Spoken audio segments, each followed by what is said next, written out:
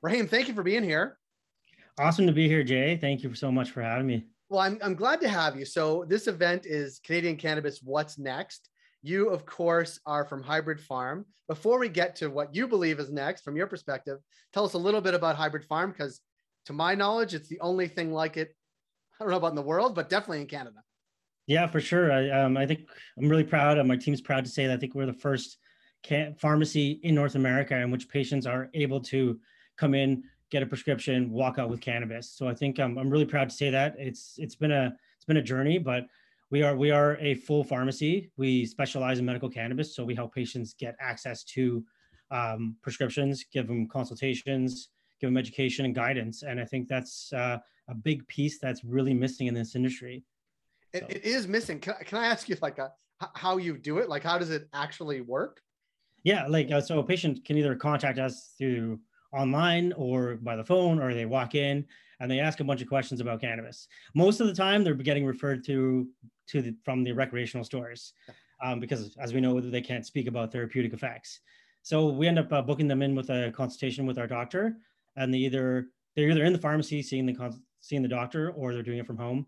And once the authorization is approved, then we take them down the path of education and consultation, and patients can have either immediate delivery, which means that the cannabis is immediately given to them, or they can deliver it to their house or by Purolator, third-party logistics.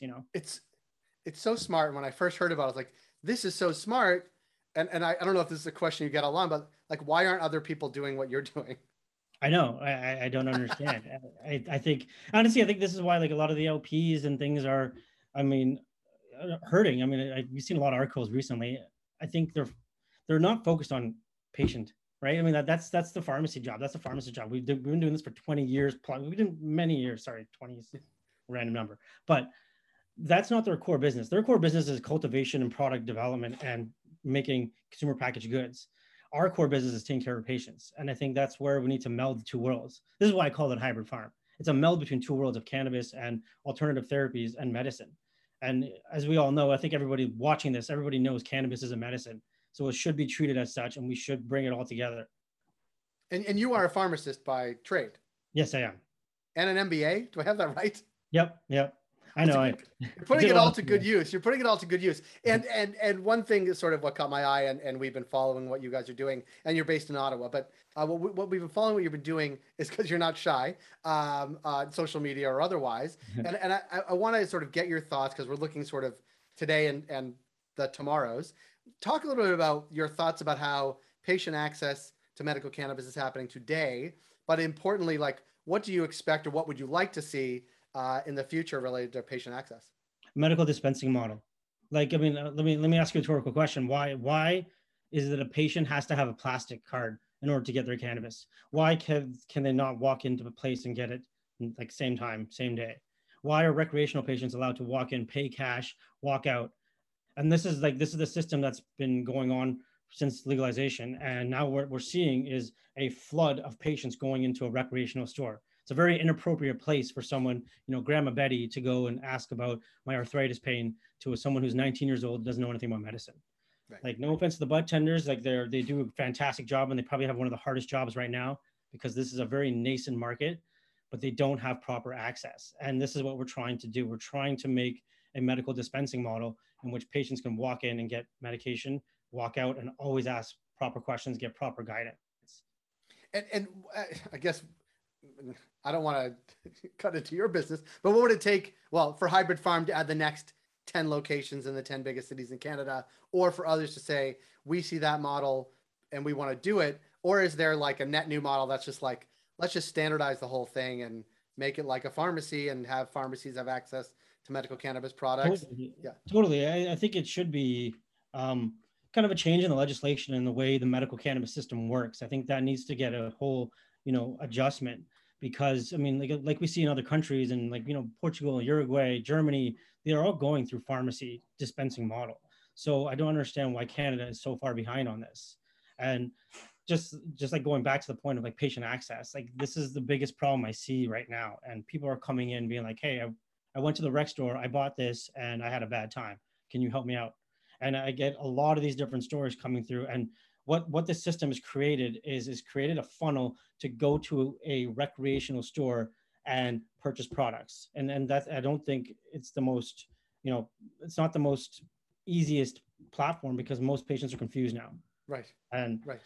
Eventually, what I'd like to see is obviously more insurance coverage and things like that, that we're very, been doing this for many, many years in the pharmacy business, and we can help patients get like direct billing to their insurance. Like that's what I would want to see.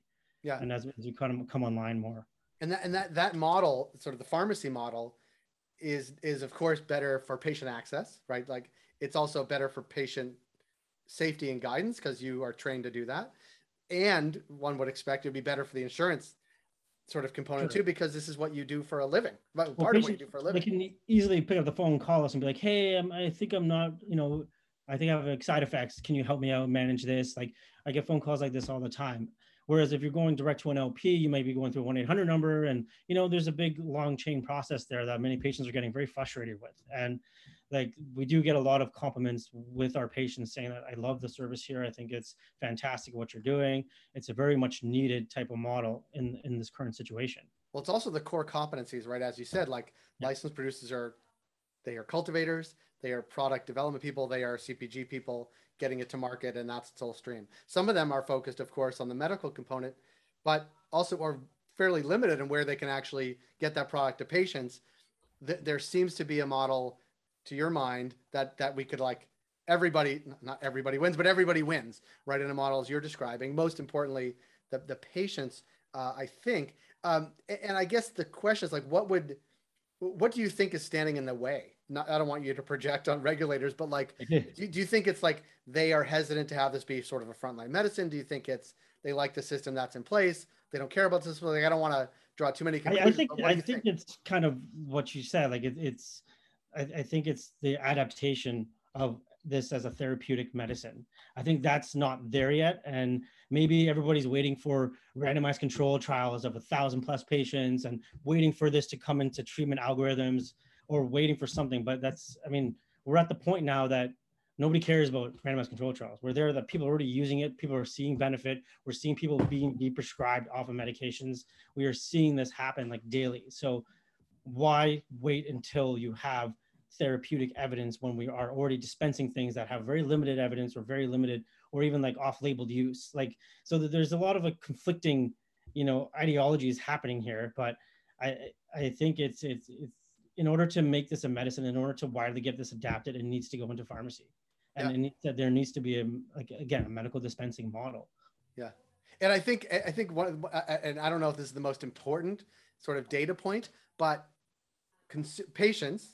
would-be patients are going to bud tenders and asking questions. We've literally seen it with our own eyes. When you go in, I need help sleeping, and the bud tender is like, there's nothing they can do. And wouldn't that type of question be better directed to you, basically?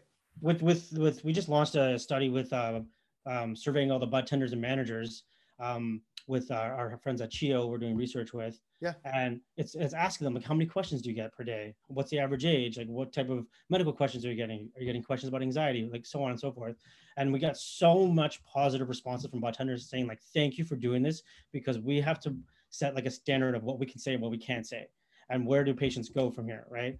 And that being said, like even with like all the interaction and all the data points coming out from like OCS versus retail, like we see it's crazy. OCS is like what, $100 million in sales versus the retail stores are $705 million. There's a reason for that. Most people are not buying it online. Most people are over the age of 55 and they don't really care to use a computer or have an email address or even have plastic to pay for it. So there's a lot of barriers for these patients that they have to overcome before they even get their cannabis in hand. So why would they go the medical stream? I understand why the number of registrations is dropping year, like month to month, and it makes sense because they're all funneled towards recreation, right? And it's something. But to me, well, that would seem to be an unintended consequence, because there is a framework for medical cannabis patients. We just need to make it better and actually make it easier and create this access. And that's what we should want as a country, frankly, because that's, well, beneficial to the patient, but also gets patients into the medical stream, rec users into the rec stream.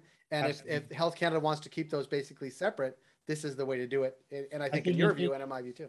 I think, I mean, it can also, you almost can say this can be a public health issue because now patients are walking in, buying things kind of like, blindsided. They could have drug interactions. CBD does have a lot of drug interactions if it's not taken appropriately, even THC. And we are starting to have patients come in and be like, I got THC sativa, and I ended up in the hospital because I was super paranoid. Like I hear that a lot.